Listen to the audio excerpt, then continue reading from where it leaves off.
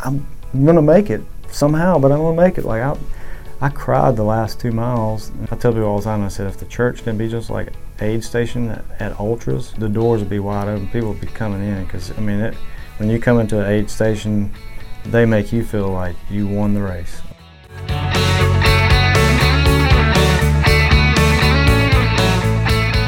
Welcome in, everybody, to the Run the Race podcast. Appreciate you joining us here as we are still in the first month of 2024. In fact, I believe this will come out the last day of January, and we're talking about fresh starts, new beginnings with our guest today, who is a kind of new to ultra running, long distance running, but just ran his first 100-mile race, Randy Murphy, and you know, I think he's run a few marathons and obviously beyond that as well. And you heard on my last episode last week, my recap of the Louisiana Marathon, first time to New Orleans and Baton Rouge, and that was a great time, getting my 26th state knocked out. But Randy Murphy, by day, he is a technology specialist for Russell County School District. That's here in East Alabama. And when he's not doing that, he's taking care of his 3 kids, ages 11, 6, and 2. We got Chandler, his oldest, is here with us today, kind of hanging out with Dad and listening in to his stories. And he is also an ultra runner, as we talked about. Started running more than 3 years ago during COVID. We're going to talk a little bit about that, why he started running, and weight loss, which is a reason a lot of us run. At church, he's a bass player with the worship band, and he dealt with a really bad injury about a year ago, fractured left femoral neck bone, and had hip surgery, and also a calf strain from the most recent 100-mile race he did. So he's dealt with a lot of injuries. We're going to talk about that. And but last year, even though it was a tumultuous year for him overall, he got personal bests in the 5K, the 50K, and the 50-miler, and running that first 100-miler exactly a year after finding out he had that fractured hip. So I guess a transformative year overall. But we're going to talk about how he got started running and into endurance running, and how there's a lot of correlations with faith and endurance and discipline with the Bible, some big obstacles he's overcome, and his message for others who maybe don't think they can achieve those big goals. And we're going to, of course, talk about his Pinhoti 100 race, which was an epic one for him. But without further ado, Randy Murphy, thank you so much for being here. Appreciate it. Yeah, I know that we, met several years ago on, one of those free half marathons that we have once a month here in Columbus, Georgia, and you've got some great stories to tell. And you're kind of new to the running world in a sense, starting back in October of 2020. But I wanted to start with overcoming injuries, because that's what a lot of folks deal with, whether they're runners or they go to the gym, maybe they play soccer or tennis or whatever else. Injuries is just part of it. Especially if you're going hard, and you dealt with that surgery. So what was that like for you? You were a couple years into your running and you were getting better and running further, but then all of a sudden this hits and you're not able to run anymore. Was that physically and mentally just really awful for you? Man, it was a shell shock, really, because up to that point, I'd never been injured, like even running. I had one time there was I thought I had a stress fracture, but it was like there's a cartilage or a thing that runs over your ankle and over your foot, but it was that tendon. It was just kind of like tendonitis or whatever. So when this had happened, initially I didn't know what it was. I thought I had just had maybe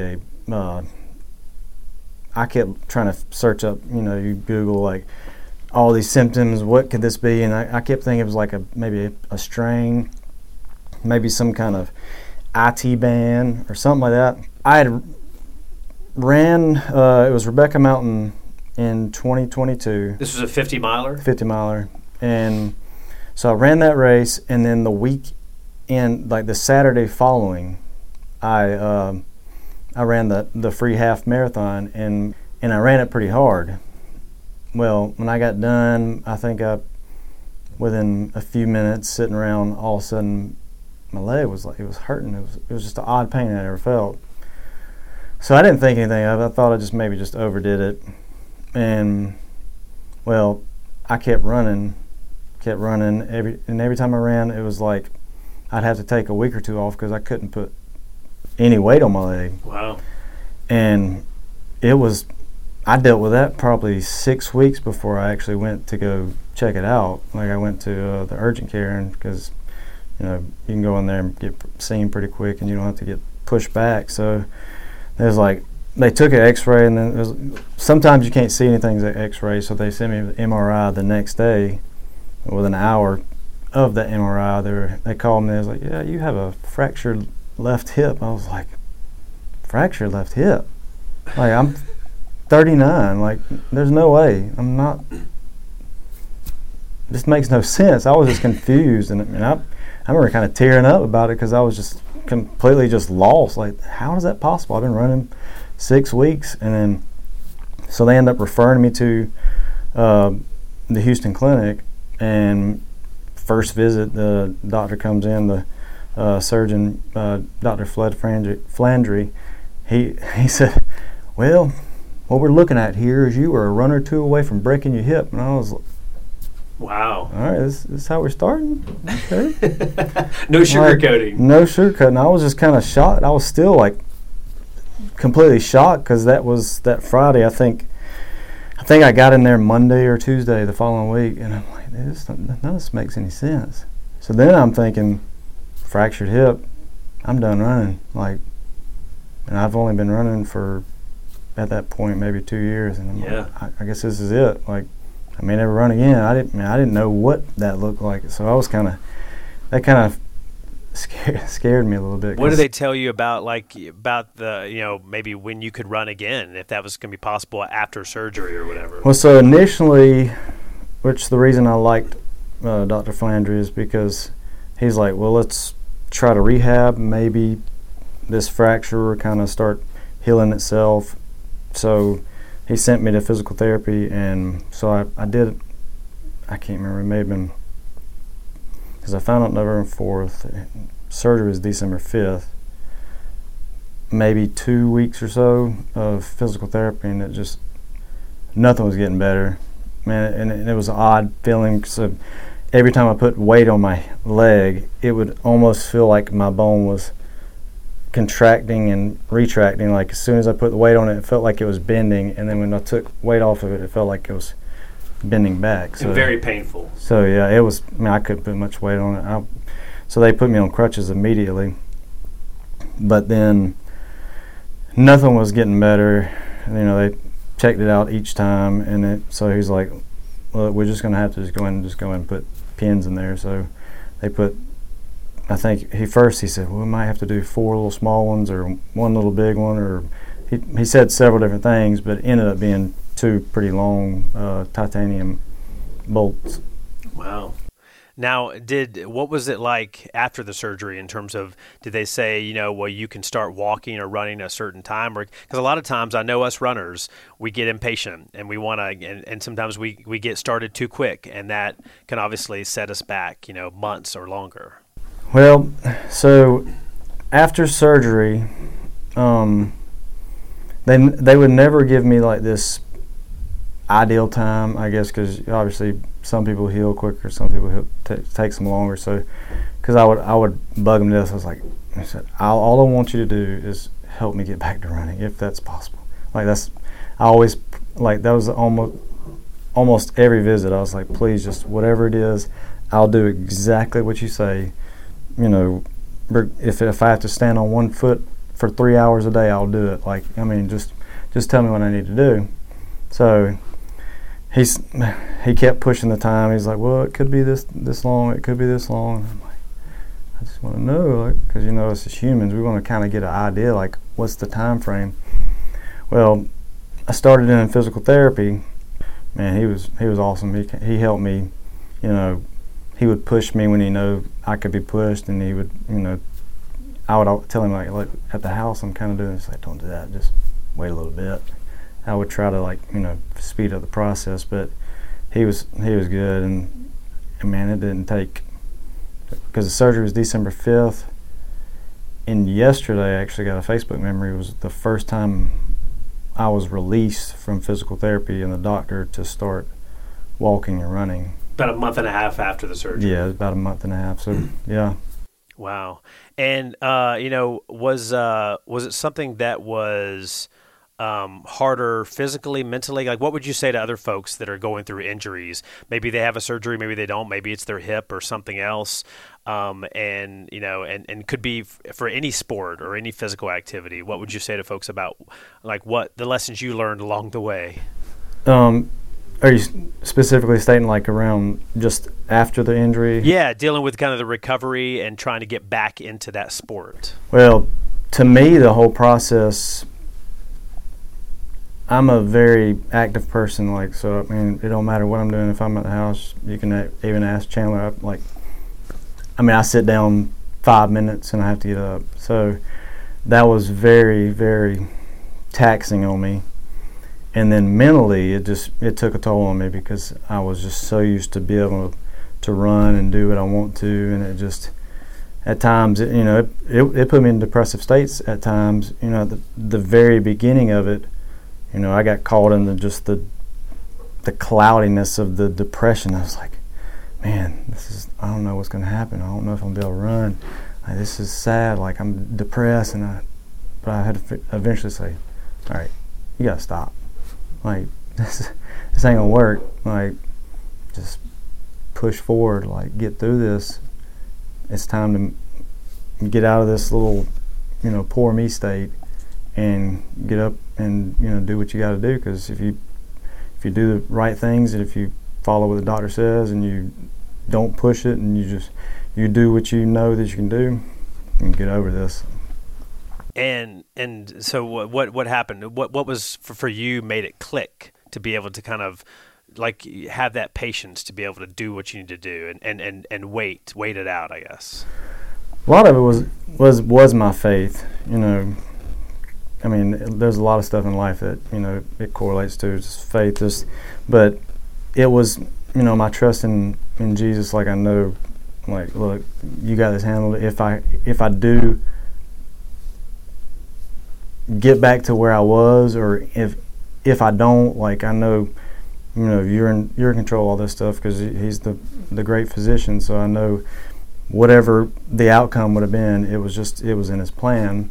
But I'm thankful, because after all that, I feel like I'm a better runner now than I was before. Yeah. Some of our friends actually joke. It's like, man, you got. That's kind of against the law. You should be banned from running. You got the bionic, the pinned hips, right? But so I thank God for it every day, because I remember when I first got the news. I mean, I'm thinking to myself, like, I'm done. Yeah.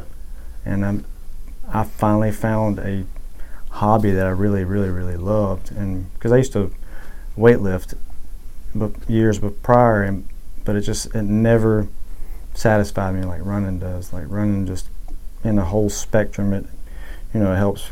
Obviously helps you physically, mentally, emotionally. I mean, and especially when you're out there running hours, you have time just to yourself. You don't know distractions. It's just, you can focus on, if you want to listen to music, if you want to listen to podcasts, if you want to pray, if you want to listen to the Bible. I mean, there's just so many options. You don't have anything that's going to distract you. So that's why, I mean, it's almost a fulfilling feeling to me. Yeah, and you can do it kind of whenever, wherever as well, which is great, very flexible. One last thing on the injury thing. So in terms of, how did you, a lot of times I hear from runners about how sometimes they're going too hard, too much, too fast, and it's like their training's like fast, and so and so sometimes that will cause injury, and so sometimes God teaches us a lesson of His slow down, especially in our training. It's funny how the long distance, the slower you go, that's better for all kinds of things. It's like a chemical release. So did you find that was part of your process of learning, okay, I don't need to go 6 or 7 minute pace all the time, My problem actually is the lack of knowing what I was doing, and also I was dramatically undertraining. So I would probably average 15 to 25 miles a week, and then have the bright idea to go run ultras. So your volume was too low. My volume was way too low, and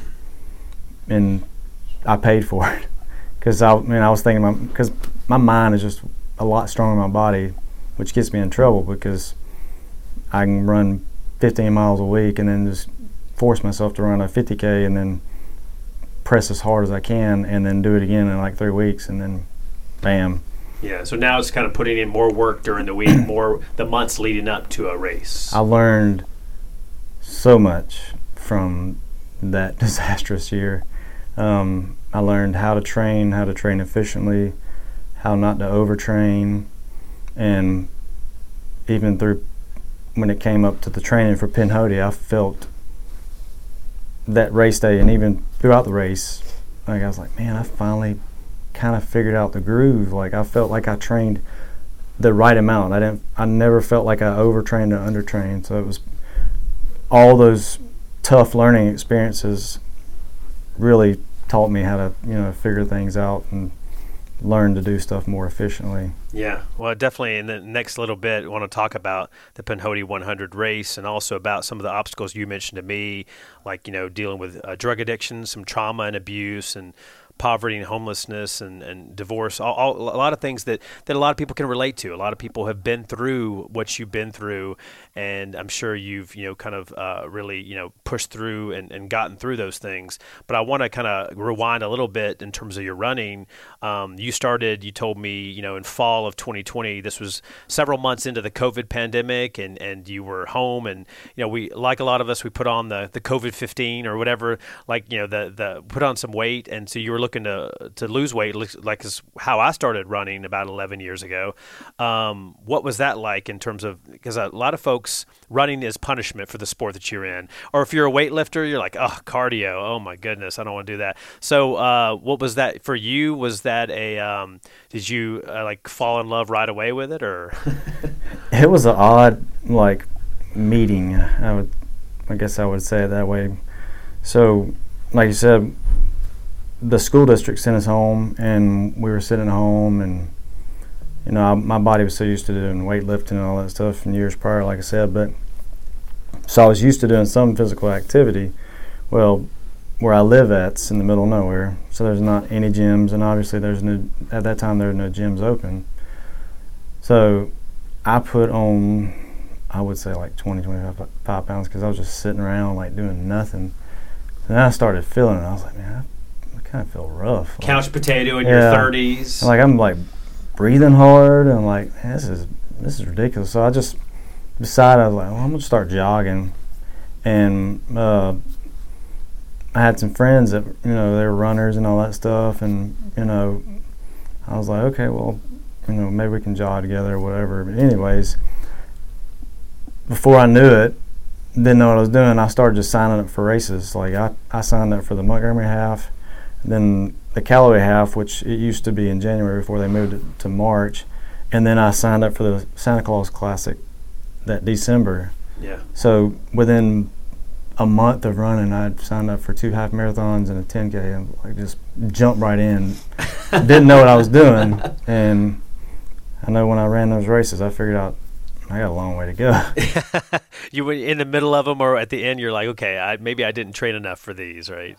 Yeah, and for you, did I guess you achieved what you wanted to in terms of the weight loss, and you saw success. You're like, okay, there's something to this running. Yeah, I mean, I think I finally, at that point, I got back down to 165-ish, because I think COVID got me up to 185. So I finally started feeling comfortable, and my weight was kind of fluctuating back and forth. But yeah, I mean, I felt like I was getting into this point where I kind of started I kind of like this, but then I started disliking it. I was about to quit running, and then I was searching online. I was like, there's got to be other people that run consistently. So I was searching online, and I found Big Dog, and they had their calendar, and it said the Saturday pancake run. I was like, pancake run? What does that even mean? Because I was thinking in my head they're running with pancakes or something. So I was confused on what that meant. So or it's a pancake flat. Yeah. So I went to one Saturday morning, and there was a handful of guys there, and they were like, we're going to go easy today. I'm like, cool, I just started running. I don't know what I'm doing. And they were running 8:30 pace, and I was about to die. Like, I mean, we had just left Big Dog, and we were going up to the Dragonfly Trail that takes you down to Lake Bottom area. We were maybe half a mile or a mile away, and I'm like struggling. And these people are going too fast. And I'm sitting in my head trying to figure out, like, how can I get out of this? Like, what can I do to tell them I got to go home or something? But it was after I found that group, I was like, this is kind of cool.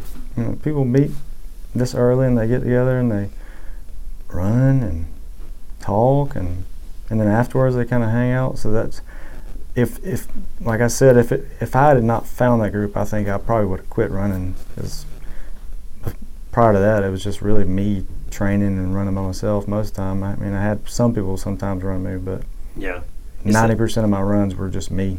Yeah, it's that camaraderie, that community, the like-minded folks. So you're like, okay, and you can learn from them, because these are people maybe that have wisdom, because they've been running for years and they've run marathons or 5Ks or even 100-milers, things like that.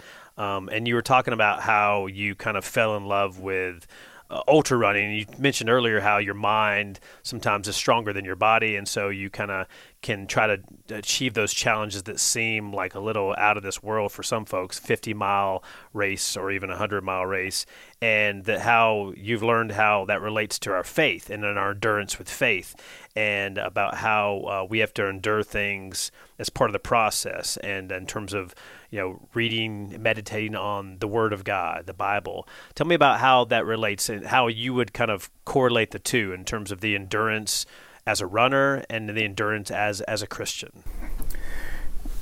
It's crazy. If you look in the Bible, there's so many, like, there's a lot of scripture that refers to running, like, and I've never even paid attention to that. I mean, I've been a Christian for several years now, and I look at it now and I'm like, man, there's so many things that relates to running. I mean, and Paul especially, because I mean, obviously that time that in the Romans and had the empire and all the games and all that stuff, so that they had a lot of that running and the athletes, and so I was like, man, this is kind of cool. So, but anyways, like, I just see how much, even outside of running, just life, how much, the Bible and life and running and all that stuff kind of go together. Because, in races, when you're struggling and it's like, you don't feel like you can go any further, if you dig deep and you find that and just overcome it, then you can make it to the finish line in these tougher races. But it's the same thing with our Christian walk. Like, when life gets tough, when storms come, when you go through divorce, when you go through heartache, when you go through drug addiction, when you go through so many things, you feel like you can't make it. Like, you get in that mindset, like, I can't do this anymore. I can't go any further. But when Jesus steps in, and because we can't do anything without him, there's been so many times I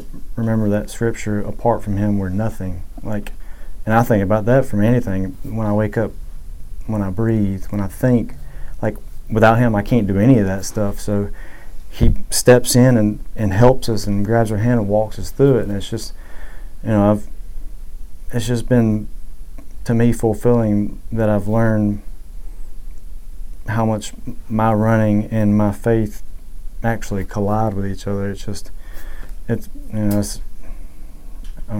hard to put in terms, but it's just, I think that's why I like running so much more than I probably would have had I not been a Christian. Like, it's just my personal thought on it. Yeah, and you'd mentioned the verse, we were talking off mic, you sent me some stuff about the verse in Hebrews. That's actually what this podcast, the name of this podcast is based on, in part, run the race, and in Hebrews, running the race of perseverance, finishing strong, and the finish line's Jesus, and that's really the ultimate goal. And in terms of, and it's not an overnight success, whether it be you're a runner, weightlifter, as a Christian with your walk with God. It's not like something where like you're passionate about it and you instantly kind of are in tune with what you need to do as a Christian or as a runner. So it takes discipline and hard work. I mean, and we talked about how the training that it takes to really truly train correctly for an event. Same thing there's training as a Christian as well, right? Yeah, definitely. I mean, like you said, it's the time and the hours and the, like I said, the lack of sleep and all that stuff. I mean, you think of it, how many hours you put into the actual training. It's just, like you said, it's the same thing when it comes to our faith. If we don't do those things, if we don't spend hours, if we don't spend the time in the Word, if we don't spend time praying, if we live apart by ourselves, then we struggle. When the storm comes, when those problems come, when any of that stuff comes, we don't know how to deal with it because we haven't trained for it, and we got to put on the armor of God, just like the Bible talks about.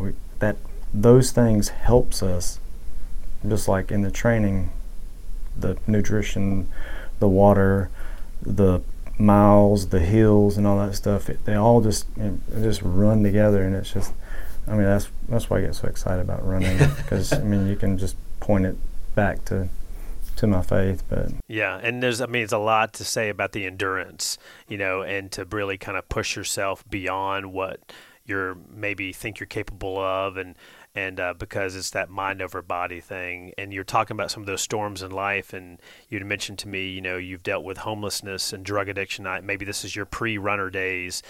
Take me back to that. What was? How did you end up in those situations? Were you a lot younger when you dealt with these things? Yeah, I was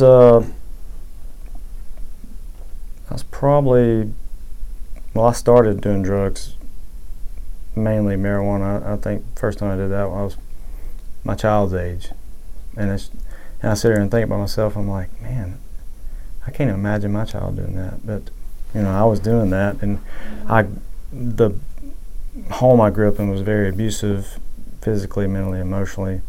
So that, in a sense, was like my get away from all that stuff. It was I used the marijuana to kind of like free myself from thinking of it. Well, I think I'd stopped for a little bit, but then I got back into it, and my father had passed away in 2000. And after that, because he was a very abusive father, so I almost felt like I was like chains were broken. I was free, like I could do whatever I want to now. Because I was afraid to do anything wrong. So I started hanging out with several different people, and I ended up getting into all types of drugs. And the drug that I chose that was almost my thorn in my side was cocaine. I got into that for a few years, and then that broke a lot of relationships, because when you get to that point, you'll do anything for it. And I ended up getting kicked out of the house, having to live in my vehicle. Didn't know where I was going to go, didn't know what I was going to do. How old were you at this point? At that age, I was 20, 21. This was probably 2003. Yeah, that was a very dark place. So I remember looking at myself in the mirror one time and felt like I was looking at somebody else. Wow. That was probably the scariest moment in my life, when when you look in a mirror and look at your face and you feel like, man, who's that? You don't even recognize them, and you're cocaine, living in your car. What was was there something that brought you out of those situations in particular? The oddness of it. That's just how God works. So a friend I ended up living with, after all this stuff, he ended up inviting me to church, and it was, so the push was, he was like, we're going to the Braves game, whatever. And I was like, dude, I ain't got no money. All my money's gone to something else. So he's like, I'll pay for it. And so you can just go and whatever. I was like, okay, cool, whatever. Like, this kid's our age. It was like college age. So I'll go. Well, all the people were like nice and caring. They didn't look at me and just, because I was thinking like, man, I'm gonna go here and they're gonna judge me. They're gonna look at me like, man, this joker is bad news. Made me feel like I was one of them. And so obviously they were asking me like, are you gonna come back? Because this was Saturday. They said, come to church tomorrow. Come to church tomorrow. And I'm like, I don't know. I'll see. Like, I haven't been to church in years. So I was like, okay, whatever, I'll go. And because my friend, he's like, man, come on, just go, because, you know, whatever. So I said, okay, I'll go. And just so happened, the associate pastor at that time that was at the church, he was my 7th grade football coach. Mm. So this was around 94 maybe, I think, when I was in 7th grade. But at that time when he was my coach, he was cussing, like saying all these things, like dirty mouth, like. And then I see him up there, and he's a completely different man. You could just see it on his face. And it was one of those sermons where you feel like you're the only person sitting in the crowd. Like, it was like God purposed that sermon for me. And I remember just that day, I was like, there's so much more to my life than this. Like, this is where I'm going. Is, you know, I'm going to end up dead. I'm going to end up something. And I remember praying that day. I was like, God, if you could take this stuff away from me, like, I'll leave it alone.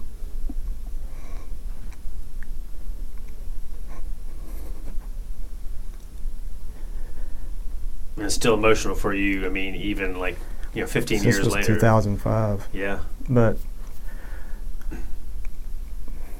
it was like instant, the desire to do any of that stuff was just removed. Yeah. Like, I had no desire to touch it anymore. I mean, I was even smoking cigarettes at the time. Like, I didn't have a desire to even, just threw them away. It was like, a supernatural God thing. It was 100%. There was no way, because I tried to stop all that stuff by myself. And I was drinking alcohol at before noon every day. I mean, it was, I was on a spiral downward. It was, bad time. And I remember, and I know exactly. I was standing out because I was working at Ledger and Choir in the production department. I was sitting on the curb or the sidewalk out there. And I was like, God, I can't do it. I said, if you can take this away, I'll leave it alone. And the desire went away. Wow. And you look back on that, I mean, that was it was life-changing in terms of, okay. And then I guess the question is, well, now what? Well, now what do I do with my life, right? Yeah.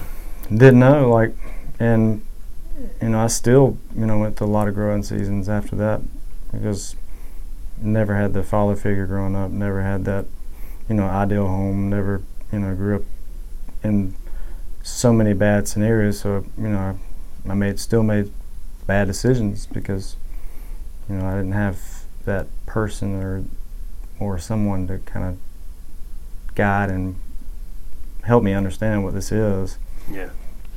And a lot of times that makes you want to, even more so, like a priority to be a better father, because you've got 3 kids, ages 2 to 11.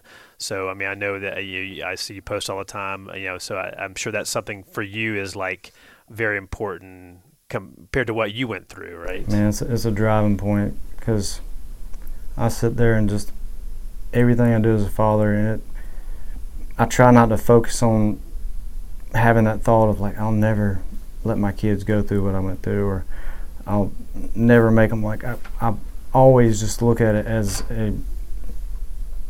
how God looks at me. I sit there and think like how He fathers me, how He's patient with me, how He loves me despite my failures, how He, even knowing that I'm gonna fail, before I ever fail, He still loves me the same way. And that's how I've always gone with my kids, because it broke my heart. I remember the first time when Chandler was a baby, and I remember the Fort Church, the pastor at the time, he was talking about, you know, what your kids would be going through when they get older and all that stuff.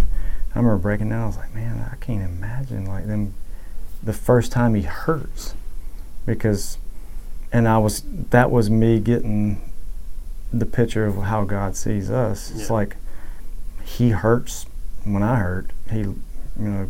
He understands my hurt. He understands my pain, and I don't know. I try my best, and I strive my best to be the best father I can and the most present I can be, so they never doubt or feel like their dad's not there, because nowadays it's bad. A lot of kids don't have fathers. Yeah. We see this, how the society is now. It's a fatherless society, and it's like, I can't imagine my children being without. Yeah. And do they run with you some, or? I've tried. Chandler has a few times. He's not as into it.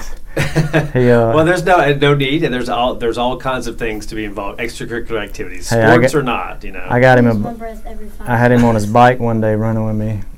Yeah. So I think my 6-year-old's gonna like it. Which we'll see. She may not end up liking it. Yeah. And you were talking about how, you know, running and maybe whatever sport people choose is a good outlet for, because I mean, we all have stress in our lives, whether it be with family or with our jobs or just with our past. And the sport you choose, or whatever outlet is you choose, a healthy one, hopefully, and like running, it helps you mentally too, with your mental health, and to you know, sweat away some of those toxins and talk to people. And, you know, and it's crazy when you're running with somebody for an hour or 3 hours, the things you talk about, like, you know, you share sometimes your life story, you share some things that are like you wouldn't share with, like, maybe like sitting down at coffee, but you share it with somebody you're running with, because you're both going through the same stuff, you know, mile after mile. And so for you, you know, you talked about how, you know, that endurance. So, you know, kind of graduating 5K, half marathon, those kind of things. You know, you talked about doing the 50 miler, the Rebecca Mountain, one of your favorite races, and Southern Fried 50K. We got that race coming up soon. Tell me about, you know, why you decided to do the 100 miler, especially after dealing with an injury. I know that may have been a goal before the injury, but what was, I mean, some people may think that sounds like a crazy thing to do, a 100-mile race. I always enjoy just the challenges and thing, but I didn't even get into like the ultra idea until I did my first trail run. It was one of Keenan's trail runs. It was the West Point break. Yeah. And I did the 10K. And I was like, man, I like this. Running in the woods. I enjoyed it so much better because it's just the sights you see. I mean, you know, it's just, and it's the challenge. But, you know, after that, it was, I did, I think I'd already signed up for a 50K.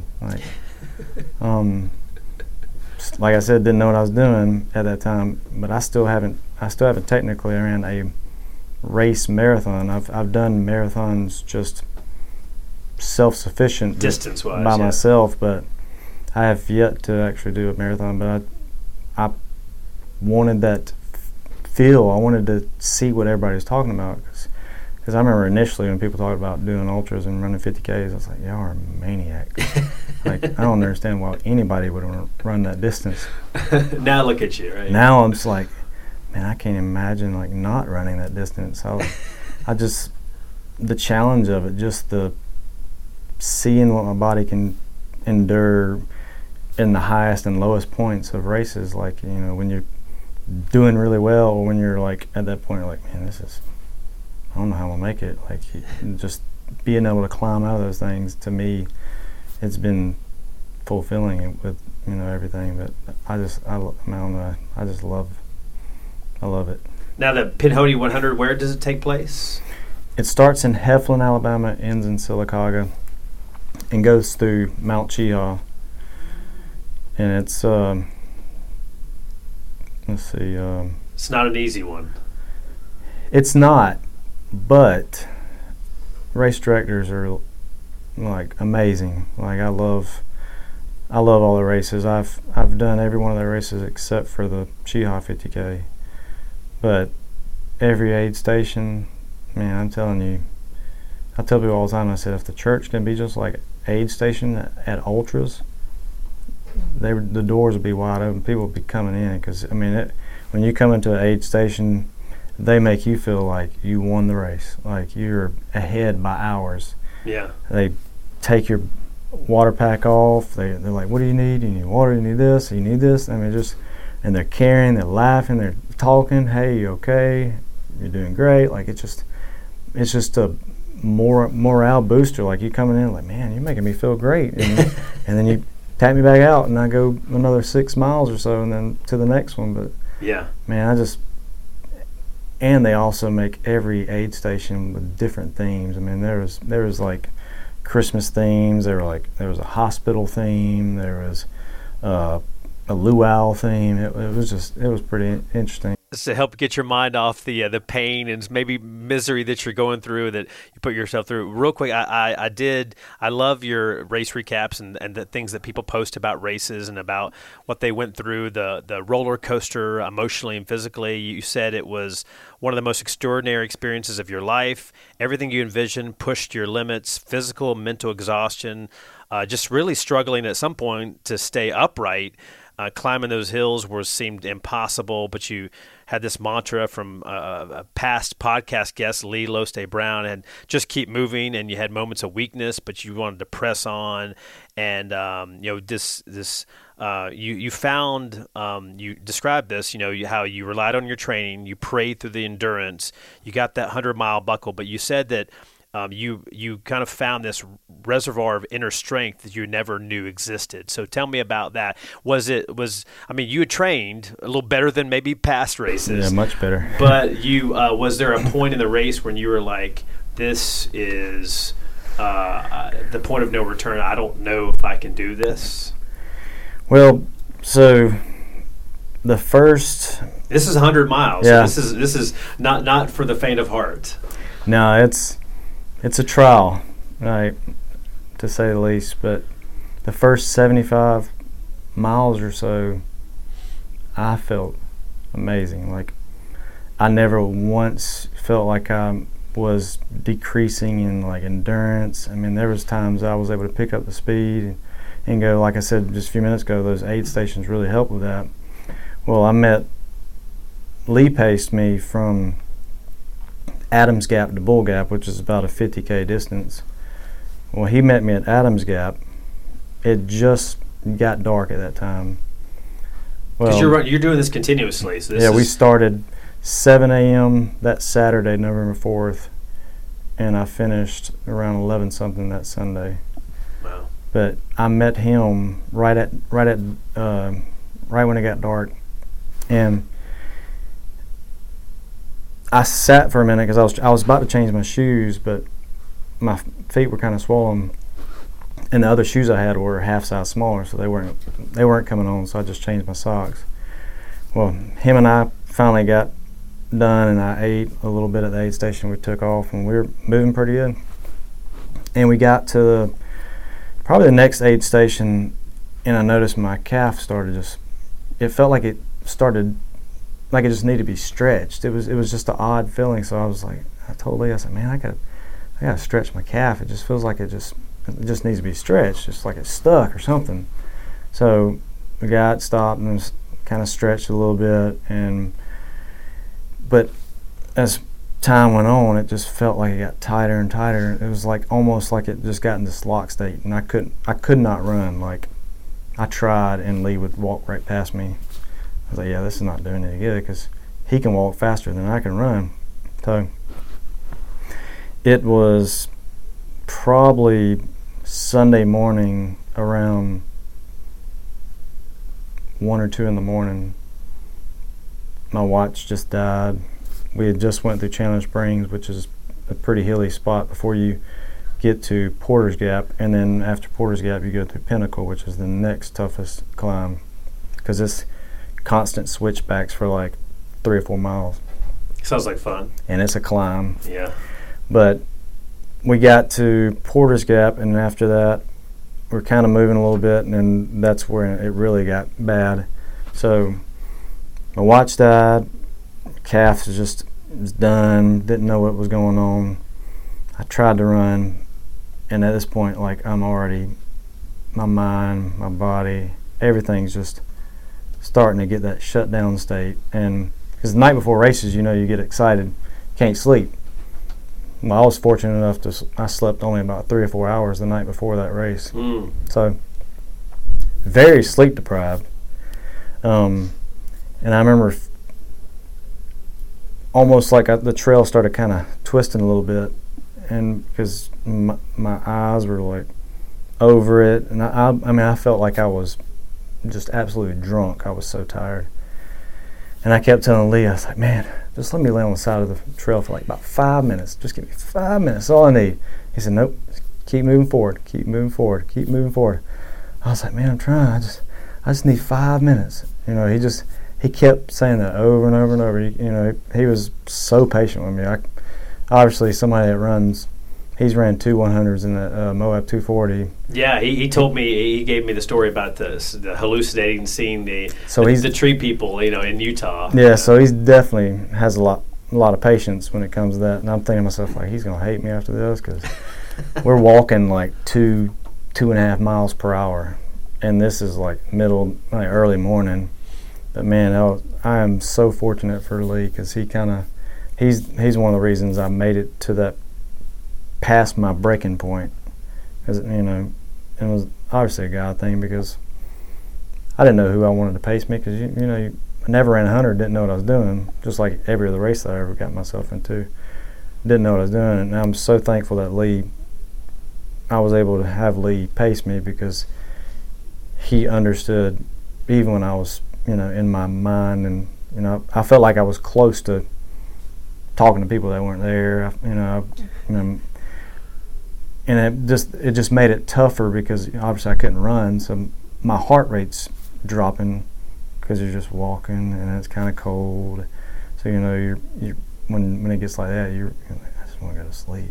Yeah, the temptations. Man, if it wasn't for him, I would probably maybe got to the next aid station like.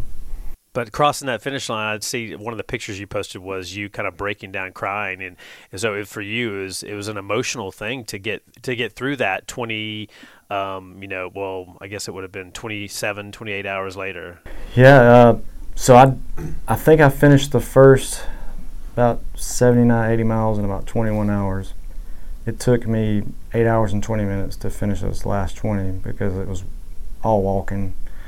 But I remember I got to the last aid station. It was about mile 95, and a guy, Philip Gray, he was actually helping pacing one of my buddies. Bus Hundley? Yeah, Bus Hundley. Yeah, who was from Columbus and Yep. also ran the 100-miler, yeah. He was helping him. He paced him a little bit, but he's like, I'm gonna run with you this last bit. He said, I ain't gonna let you go, because I mean, all of them knew I couldn't run anymore. There's like a little dam area you kind of go across before you get there, and it's about 2 miles out.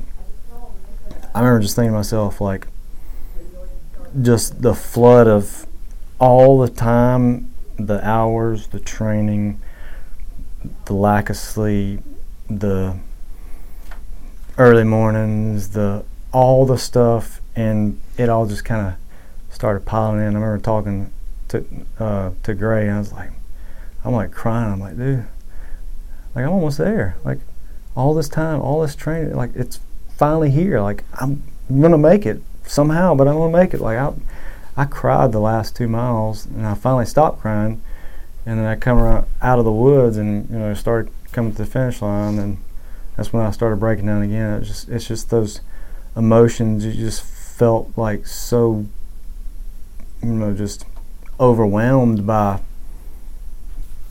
It worked. Like, all this time that I put into it, all this training, all this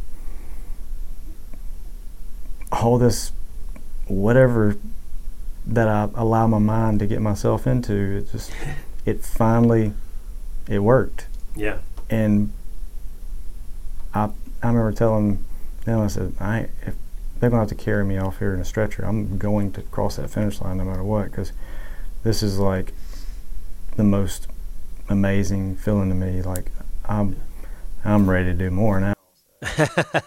and it's a huge accomplishment, and for some, I mean, a big accomplishment may be a 5K. It may be a half marathon or a 10K, something like that. And so, whatever you feel like is, but you never know what your ceiling is. I mean, you can keep going, and some people may have different ceilings, and it's different strokes for different folks. So one last thing, what would you say to folks? Because sometimes we underestimate what we're capable of, and God doesn't put a ceiling. I mean, with God, nothing's impossible. And so what would you say to folks about, setting those goals and maybe people feeling like they're not good enough? Because we all have those doubts, those insecurities, whether it be about something fitness related or whatever else. What would you say to folks about, kind of putting in that work and really knowing that you can do things that are just way beyond your dreams? I would say do it. Like, start off slow. Like, I just know personally, as much as I've put into it, that our bodies and our minds are capable of way much more than we can, and we as humans like to settle ourselves short. We like to say, you can do it, but I can't. That's for you. You're a runner. You're this. Like, even outside of running, I mean, we can still do these things, but we have to start off slow, and we have to find that groove, and we have to know and get confident in ourselves, because it's tough. Life is tough. Like, all the training's tough, but it's worth it. And I know people can do so much more. I mean, I have friends and I have people I talk to all the time, and they say, "Well, I just can't do what you do." Like, you don't. I was like, you don't have to do what I do. Like you said just a minute ago, we're all different. Like, but you can do more. You can do better. You can achieve more. You got to set those goals and slowly chip away at those goals. And that's kind of what I did. I had to, find some little goal. Mine are probably more chaotic than most people's are, but I had to find certain goals to go for, and you have to find what works for you. Yeah, it could be running a 5K. It could be, squatting 300 pounds. It could be getting a bogey in golf, or an eagle or something like that. Or it could be all kinds of things. It could be something work related or faith related. Something like stepping up on stage and playing music, as part of the worship team. And so this is what you do. So, well, Randy, inspiring story. I mean, I'm so glad that you got the Pinhoti 100, you got the buckle. Nobody can take that away from you. And you got great stories about faith and fitness. And I appreciate you opening up and sharing. And looking forward to running with you in the future. Yes, sir. Thank you.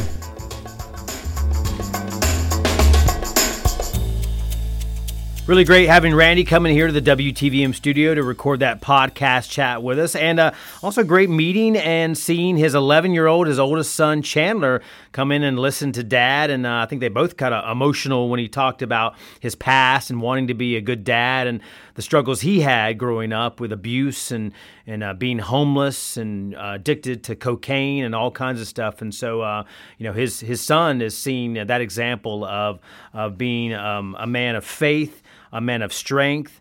And, Randy, off mic had told him some other things, messages he had for others. He says, never give up on your dreams. Keep showing up every day and find ways to get better each day. And, sometimes that's just all it takes. Showing up, being present, being there, and trying to do your best and trying to improve. His other message for folks is, and this is, we can all listen to this, never underestimate your capabilities. Never sell yourself short. Embrace the risks to pursue your dreams relentlessly. Go after them hard. Understand the pursuit demands an unwavering commitment. It's a journey filled with hard work, challenges that demand large amounts of discipline. Now, that journey is demanding, but rest assured every step is a stride towards a destiny that's worth every effort. And so that's in running, in life, in our faith walks, in our being husbands and dads and wives and moms, all kinds of things, brothers and sisters, friends, coworkers. So that never underestimate the power of being prepared and shooting for the moon, trying to improve all the time. So we can learn a lot from Randy and his experiences, the up and down roller coaster, the mountaintops, the valleys that he's gone through. And he, after we recorded that podcast chat, just over the weekend, this past weekend before this episode comes out, he competed in a race called the Southern Freeze 50 Miler. There's some choices there also, a 25K or a 50K. And so he did that, and that's in the Midland, Columbus, Georgia area. This is by Project 42 Running, a great organization called Project 42 because the marathon distance is 42K. They do great work. And he actually ran 51.5 miles, a little more than the 50 miler, in about 9.5 hours. So that's about 11-minute mile pace. And about half of those miles were in the pouring rain here in West Georgia. But he says, he got through and he completed it. And so maybe he's prepared for his next 100-miler in the near future or later this year or next year. So wish Randy the best. He does a fantastic job with running and a great example for all of us. And for faith as well, he talks about how, you discipline your mind and body to be able to withstand and go long distances. But you also discipline your heart and mind for reading and meditating on God's Word. And speaking of His Word, closing now on this podcast episode in prayer, dear God, just thank you for the ability to run, the ability to just share our faith and to get through some really difficult trials sometimes when we lean on you. And sometimes when we lean on ourselves, God, that we can't get through. And let us just discipline our hearts, our minds, our bodies so that we can run after you and run those long distances and run the race of life. And Lord Jesus, just thank you for your miracles you perform for us so much still today, and the blessings you pour upon us that we don't deserve. Your mercy is new every morning. Your name we pray. Amen. Thank you so much again for listening to Run the Race. As we talk about kind of running that race of perseverance, and when we have kind of strengthening our faith in God, strengthening physically and emotionally, and hopefully these conversations we've had over the last 4 years through this podcast have helped you do that as well, inspired you, motivated you. And if there's something you'd like to hear about, make sure to send me an email, jdennis@WTVM.com. That's WTVM as in Martin. And so appreciate your feedback. You can write reviews on Apple Podcasts, that little purple icon on the app on your iPhone as well. I'd love to hear from you, the good, the bad, the ugly, whatever you think of what we're doing here. So until next time, have a great time going into February.